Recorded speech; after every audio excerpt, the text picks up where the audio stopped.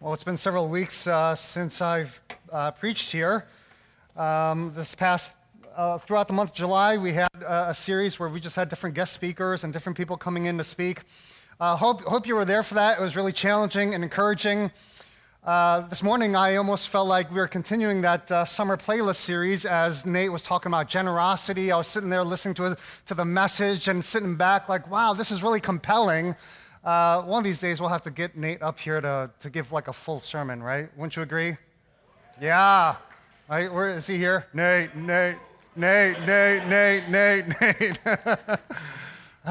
We are starting a new series called Be the Church. And we're going to look at different aspects of what it means to be the church.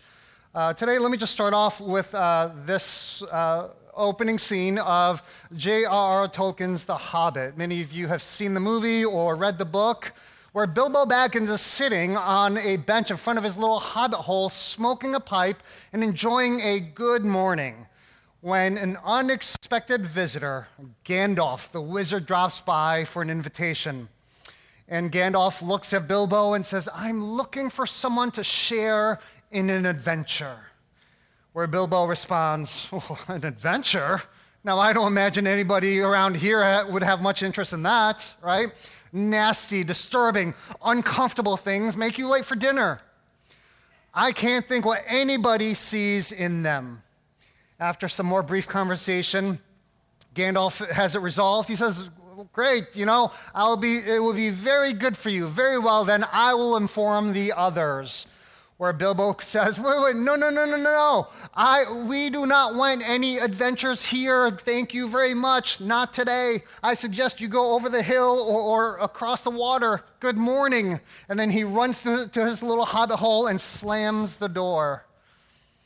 I think those words of Bilbo could very well be a reflection of American Christianity in the 21st century.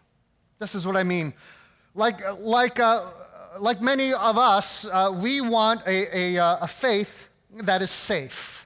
We want a church life that is comfortable and secure. For many of us, we don't really want any adventures. Thank you very much, right? And don't get me wrong, we love adventures, like the thrill-seeking kind, right? But many of us prefer the comfort and safety of our own little hobbit holes when it comes to our faith and when it comes to our life together as a church. But I have found something really peculiar happens whenever I kind of take my faith and bundle it up all secure and comfy in my little hobbit hole for too long. And maybe you have found this to be true of your experience as well, too. Whenever I do that, my relationship with God begins to grow stale and crusty. And I start getting bored with the Bible and prayer or church, right? Because here's what I've realized, right? If I get bored with the Bible, it's usually because I'm not really living into what it says. If I get bored with prayer, it often means that there's nothing really meaningful that I'm praying for. If I get bored with church, which wouldn't be good because I'm on the pastor's chair, I hope I don't get bored with church, right? But if I get bored with church, it's usually because I've turned into nothing but a critical spectator. And if I stay in my little hobbit hole for too long, do you know what happens to me? I die of spiritual boredom, right? Does that ever happen to any of you? Die of spiritual boredom? Not a rhetorical question, all three of you. Thank you. The rest of you are so excited to be here, to look into God's word. That's awesome, right? Sure it does. And that happens to everyone because we were meant for so much more. We were created for a mission that goes beyond ourselves, and we have a calling that demands that we give of everything that we have and all that we are to a cause that is greater than just my own comfort and my own safety. In other words, and I think this is representative of all of us here, right? We just want enough of God to be comfortable, but not enough of God to pay the price of going on an adventure, right? Just give me a little bit of God, just enough so I know I'm going to heaven, but not so much where I have to be really generous or sacrifice or do anything like that. I don't have to go to Bangladesh or anything like that, right? We just want to be comfortable.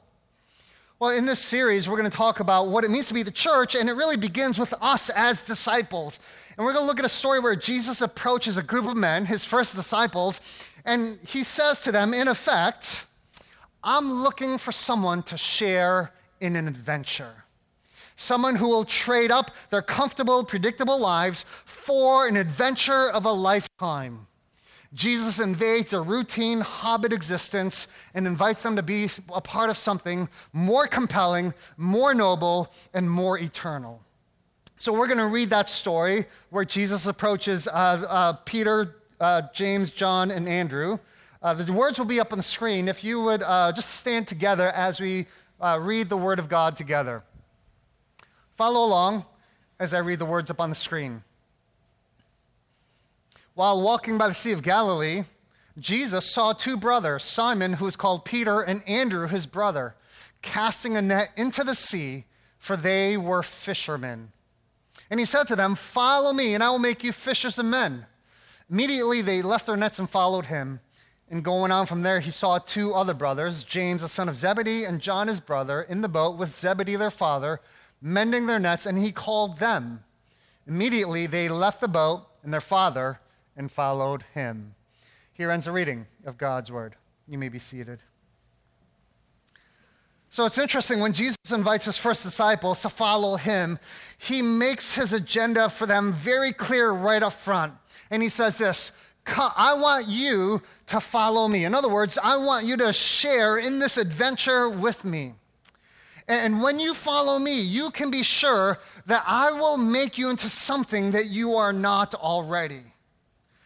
Right? And we may expect, if you were to complete the sentence, if I follow Jesus, he will make, I think there's a lot of things that we could fill in that blank that we would like to see, right? For example, it'd be great if Jesus said, come, follow me, and I will make you more successful. Right? I mean, that would be awesome, right? Or, come follow me and I'll make you more disciplined. I'll make you a better person. I'll make you more spiritual. I'll make you fabulously wealthy and wise beyond your years. I will make you holier. I'll make you happier. I'll make you healthier. But he doesn't say any of those things. Rather, when he calls his first disciples, he says, look, right up front, come, follow me. I know you have no idea what you're getting yourself into, but I'm going to make you into something else. I'm going to make you into something that you are not already. And he says, come follow me and I will make you a better person. I will make you a better father, better spouse. No, he says a strange phrase. Remember, these were fishermen, so he kind of speaks their language and he says, I will make you fishers of men. Now, what in the world does that mean? Right, if you've been in church long enough, you're like, okay, yeah, I kind of know what that means. Well, I don't really know what that means. That sounds kind of weird, doesn't it? Fishers of men. In Luke, Jesus says something very similar. He says, from now on, you will fish for people. Right? And if you think about that, that's even a little strange too, right? Again, in our context, fish for people, kind of like what? Throw bait out there, reel them in, cut them up, clean their insides, and throw them into a bucket of ice. Like, what does that mean to fish for people? Well, personally, I don't think these disciples had a clue about what Jesus meant. They were like, yes, kind of like Bilbo, if you've seen the movie, he's running off. He's like, I'm going on an adventure, right? And they're just diving headlong and probably forgot about the fishers of men. But the amazing thing is that by the end of the New Testament, these men become just that. They had learned, by learning from Jesus, how to fish for people. In other words, they became people who took the message of Jesus and shared it within their own spheres of influence, which are all very different, using their own unique personalities, which are all very different. And God used these first disciples to change the course of human history. So much so that if these men did not become fishers of people, fishers of men, right? We would not be here 2,000 years later, halfway across the world. The only reason why we are sitting where we are today is because these first century disciples understood that to follow Jesus means that he's going to turn you into something you are not already, and that is a fisher of people. Now, we're going to see that Jesus' agenda for his first disciples is the very same agenda that he has for you and for me. In other words, when you become a Christian, when you follow Jesus, the goal isn't just to become a better person. That is not God's goal for your life, although that does happen, right? His goal for you is that you follow him and that you would do in the lives of other people what somebody has done in your life, which is introduce you to a life-changing relationship with God through the person of Jesus Christ. And that's what Jesus refers to when he says, you will now fish for people. Fishing. How many of you have ever gone fishing? How many of you actually like fishing? How many of you can't stand the idea of fishing? Thank you, a few people, right? Confession, I can't stand fishing. The last time I went fishing, I was barely a teenager. I'd gone a few times before. My dad thought it was a good idea, along with playing golf, to teach me how to fish. So he bought me a brand new fishing pole. And this was the first time I used this pole, and we went out to this big lake, and we got the right bait and all that kind of stuff. And we're sitting there and waiting for the fish, and I'm with my new pole. And again, this is part of the reason why I hate fishing. And I'm just sitting there, and I'm sitting there, and I'm sitting there, and nothing is happening. I'm getting bored. I'm like, what is the point of all this, right? I don't get why this is so enjoyable. You just sit here and do nothing. I got so bored after 5 minutes. I propped my fishing pole against a rock because I just wanted to do something more interesting. So I go walking off and do something, and while I'm walking back, figuring, okay, I better go back to the pole and see what's up, all of a sudden, I see my pole take a dive right into the lake, right? A fish had taken the bait and stolen my pole, my brand new fishing pole, right? Fishing takes a lot of patience. It requires certain skills. Fish, if you gut them, clean their insides, they're stinky, bloody, smelly. I can't just stand the whole thing. And you know what I really don't get? People who fish, they catch a huge fish, and then after all that patience, after all that working, after all that time and waiting, they throw the fish back. I'm like, what in the world? You have nothing to show for all that time. There's nothing about fishing that I enjoy. Some of you may be thinking, fish for people? Are you talking about evangelism? And you may be thinking, man, I feel like that the way you do about fishing, right? It feels so awkward and it seems so rude and offensive to push your beliefs on other people. Besides, I hate those Christians who leave gospel tracts for their waiter instead of giving them a generous tip, right? It's just so off-putting. And those crazy people who yell at other people as they're walking along the street, condemning them to hell. And there's no way I want to be associated with those kinds of people. And I want to say, yeah, me neither, right? This isn't about a methodology. This is about a process. This is about people. And if you're here this morning and you're not a Christian and you're thinking, man, that's exactly why I don't like Christians. On one hand, I understand that. You also have to understand that the reason why that we are so bold is because really we are so thankful that somebody took the risk to share with us the good news of Jesus Christ, and that has literally changed our lives. And so for us, this call to be fishers of people, let's face it, right? It's really intimidating.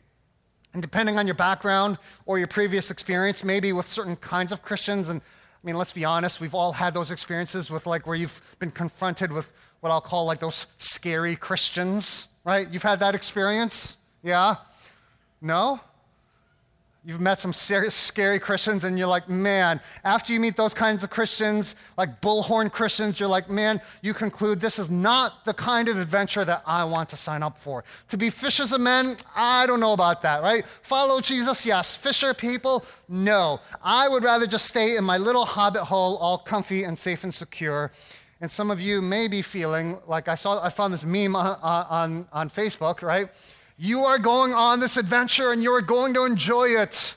That's how we sometimes feel about evangelism, right? Like, no, this is not an adventure I want to go on. Well, let me just reframe this a little bit, right? And demystify kind of this whole evangelism and make it less intimidating. Because really, when it's broken down, it's a lot more compelling than some of our experiences have been. You know, you may think, evangelism, all that kind of stuff, fishing for people, nasty, disturbing, uncomfortable things. That's the last thing I want to do. I mean, besides, I'd rather just pray for my own career or pray for my own marriage or pray for my own kids. It's not like I have enough problems in my own life. Like, now you want me to go fish for people? Well, consider this. Consider all the things that you pray about and pray for, right? You know, maybe you pray for your marriage, maybe you pray for your kids or your career. If we're honest with ourselves, everything that we pray for is really focused on this life alone, right? You may pray for your marriage. God, help me to be a better husband. Our marriage is on the rocks. It needs some healing. But here's the thing. One day, your marriage is going to come to an end. When one of you dies, that's it. Or maybe you pray for your kids. Oh, God, as so-and-so goes off with a youth group or doing this, please protect them. And these are good things to pray for, don't get me wrong. But one day, that relationship with your kid or kids is going to change, and that's going to come to an end. We may pray for a job or even a new job. God, please get me this new job, or God, please find me a new spouse, or whatever else. God, we're struggling financially, and we pray for all these things. Get this, your job, your finances, your career, all one day will come to an end. And the things that you have so much passion about, the things that you pray so hard about, is only important in the context of this life alone. And none of those things have any real eternal value on its own merit. Now, don't get me wrong, God is concerned about all those things, right? But here's the promise that God makes. I will take all of those temporary, fleeting things that you're concerned about, and I will use them and leverage them, I will give it eternal value in your life and in the life of somebody else. And I will shape everything in such a way that you are strategically and uniquely positioned to make an eternal difference in somebody else's life because of who you are. Your personality, your background, your life experience is very unique to you. And because of where you are, where you work, where you live, where you play, I will take all of those things and I will use it. I will position you. You are uniquely positioned to be the primary person God uses to make an eternal difference in somebody else's life. And that means God is not only going to use your successes, more so, God will use your failures. God will not only use your joys, but he will use your sorrows. That means God will use your job, God will use your marriage, God will use your divorce, God will use your singleness, God will use your children, God will use your infertility, God will use your depression, God will use your anxiety, he will somehow sovereignly take all of those things and use it and give it some eternal value and purpose, not only in your life to form and shape you, but to make a difference in somebody else's life, if you will follow him and allow him to make you a fisher of people. Now, you may think, well, okay, I get that, but, isn't that why you're the pastor, right? Because, that's your job. Isn't that what you do? Right? I think that's you'd be great at that song. You do so well telling people about Jesus. And I kind of hear that, and people say that or think that. People have said that to me, and I think, no, actually, you would actually be better because I'm a pastor. And they'll often say, yeah, exactly. That's why you're better, because you know the Bible, you went to seminary, and that's what you do. That's why you going out there doing ministry, fishing for people, that's why you're so good at it. And I'm like, no, you don't get it, right? I don't really have an advantage because exactly because I'm a pastor. In fact, when I talk to people, they expect me to talk about Jesus. And not only that, but when I talk to people, and what's one of the most common questions that strangers ask when you first meet them? What do you do for a living? Right? My answer is always an immediate conversation stopper. Right? I'm a pastor. And you know, I'll say this, a little secret. It's not very loving, but it's okay. If you ever fly in a plane and you don't want the person next to you to talk to you, all you have to do is carry out that big King James Family Bible, and you can be sure they will leave you alone. The only exception that I've found, and this has happened to me, is if you are flying either to or from Texas, right? Then the person will not stop talking to you. And then my answer is not a conversation, oh, you're a pastor, oh, praise the Lord, hallelujah, brother. I'm like, oh, please, geez, okay, right? But look, I am at a disadvantage when talking about Jesus, right? You actually have the advantage over me. And I think here's the thing, one of the hardest things for you to see is your potential that you have for God to use you to make a difference in somebody else's life, to make a difference in their eternal destiny. Right? Let's say it this way. I want you to repeat this and let this truth sink into your own mind and heart. Okay? Let's recite this together. One of the hardest things for me to see is the potential I have to be used by God to make an eternal difference in someone else's life. Yeah, that's you. Not me, not somebody else, right? And we always think God should use somebody else. I remember when Amy and I were first dating and we were still getting to know each other, we'd tell each other kind of how we became a Christian and all that. And I remember we had this conversation. Man, son, you know, no wonder why you want to be pastor. Like God has just, when God grabbed a hold of you, I mean, you just did some really terrible things, and now, man, your life is transformed, and you just have this great and awesome story. It's kind of like, you know, your life before Jesus was rated R. My life is like rated G, right? My story, on the other hand, is pretty boring. I grew up in church all my life. I mean, I know you did, but I didn't really do anything bad. And gosh, you know, I don't have like an amazing transformational story like you do. So that's why I think you would do a great job telling other people about Jesus. If you're somebody who has one of those pasts and has one of those stories, you may have thought, what are you kidding me? Yeah, you know, my life is so messed up, right? My past is rated R. You know, maybe it's rated X. Right? I don't know how God is going to use me. Look at you. You've never done anything wrong. You've gone to church all your life. You know so much. You're the one that has the advantage. Do you see how it's so easy to think that somebody else has the advantage, and it's so hard to see the potential that we have, that God wants to use us to make a difference in somebody's life? And so we have all these excuses. I'm too young. I'm too old. Here's one that I hear sometimes. It's not my spiritual gift. Or here's one that I hear even more. I'm an introvert. As if, right, evangelism, you know, we have this notion that evangelists are like salespeople. I'm an introvert. I don't talk. You know what? You make the best evangelist because you're so good at listening, right? Or another one that I often hear is like, I don't know enough. Like, what if they ask me a question that I can't answer? And I can't speak very well. That's why you should do it, son, because you talk about Jesus every Sunday. Right? It is almost impossible for each of us to look at our own lives and to see the potential God has to use us to make a difference in somebody else's life. And this is why Jesus says, I will make you. Right? Who's gonna do the work? God is gonna make you. It's not gonna be through discipline. It's not gonna be sheer willpower. It's gonna be God, by God's grace, that He will make you into a fisher of people. And here's this, it's not going to happen overnight. It will take time. It took years and years and years for the disciples. They screwed up. They fell flat on their face. It will take time. God will craft you and mold you and refine you so that you will become a fisher of people. He will make you into something that you are not already. And He says, from now on, you will fish for people. Because why? You alone are strategically, uniquely positioned in somebody's life to make a difference where nobody else can. In fact, I would say this: there's somebody in your life who will listen to you who will not listen to me.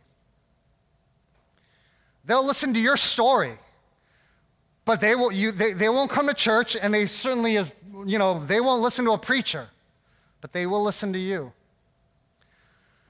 And here's the other thing that sometimes we think about evangelism, right? We have this notion that, oh man, to be a fisher of people, that means like I got to tell somebody about Jesus, and then I have to, again, using sales language, I have to close the deal, right? Don't we think that? Like, oh, I didn't close the deal. Look, you may be just one chain in that whole link of that God uses different people to bring into their life. When I think of somebody like that, I think of one of my youth leaders when I was in junior high. Again, a pastor's kid, grew up in church all my life, had heard the message 1,000 times, right? But there was something about Chip, who was my youth leader.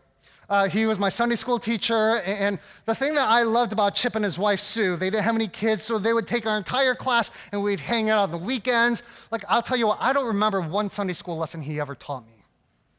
Not one. But I do remember. I remember his smile. I remember his balding red hair. I just remember him, and as important as the message is, right? It's not like, sometimes we think like, if I don't get the message right, I'm gonna screw everything up. It's not just the message is important, but it's also you. And it's not just you, but it depends on the specific situation that person's in. God somehow brings all those things together. Like God used Chip and Sue in my own life. Now, I'll say this, they weren't the ones that closed the deal, if I could use that language, with me. I became a Christian like 5 years later, but they played such an important role in my spiritual journey. And so this morning, our Lord and Savior comes to us, invites us to share in this adventure, to join him on a mission of eternal significance, to share in this adventure. And so our response will be one or the other. We will either respond like Bilbo first responded, adventure. I can't imagine anyone around here wanting that kind of thing, nasty, disturbing things. I'd rather just leave me alone. Let me go to church and do my thing and have enough of God to be comfortable. Why don't you go call somebody else who's sitting in the front row of the church, because they're the ones that are really committed. Or we could follow the example of the disciples when Jesus came and said, "Come, follow me. I will make you fishers of men." And this is what it says. Immediately, they left their nets. In other words, they left their comfort zones, they left their excuses, they left their little hobbit holes, and they followed him. And they said, look, for us, this is what it means. This week, and not just this week, but again, let's take that first step. That means, look, God, I want to be on the lookout for those divinely appointed opportunities of people. And my calling isn't to convert or convert like a whole city or my whole department. It's not that, right? That's really overwhelming. You are not called to be fishers of the masses. All you are called to do is that one person in your neighborhood, the one person in the office, maybe the barista that you see every single morning, or the same childcare worker that you chat with after you pick up your kids after work. Who's that one person where God is calling you to become a fisher of people? Because again, I'll remind you again, whether you know it or not, you are perfectly positioned by God to be the person to make an eternal difference in that person's life. And you can do something that neither I nor the staff cannot do. That's our challenge. Would you bow your heads and close your eyes and let's pray together. And so, Jesus, we are so thankful that you have given us eternal life to be with you for all eternity because of your Son, Jesus Christ, who took our place on the cross and who gave us eternal life. And so, Father, today we want to celebrate that fact. We rejoice in your grace.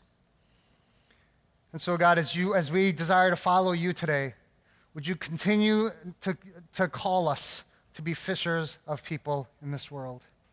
Would you call us out of our comfortable hobbit holes? Would you call us to be the people of God, to be the church in this world today?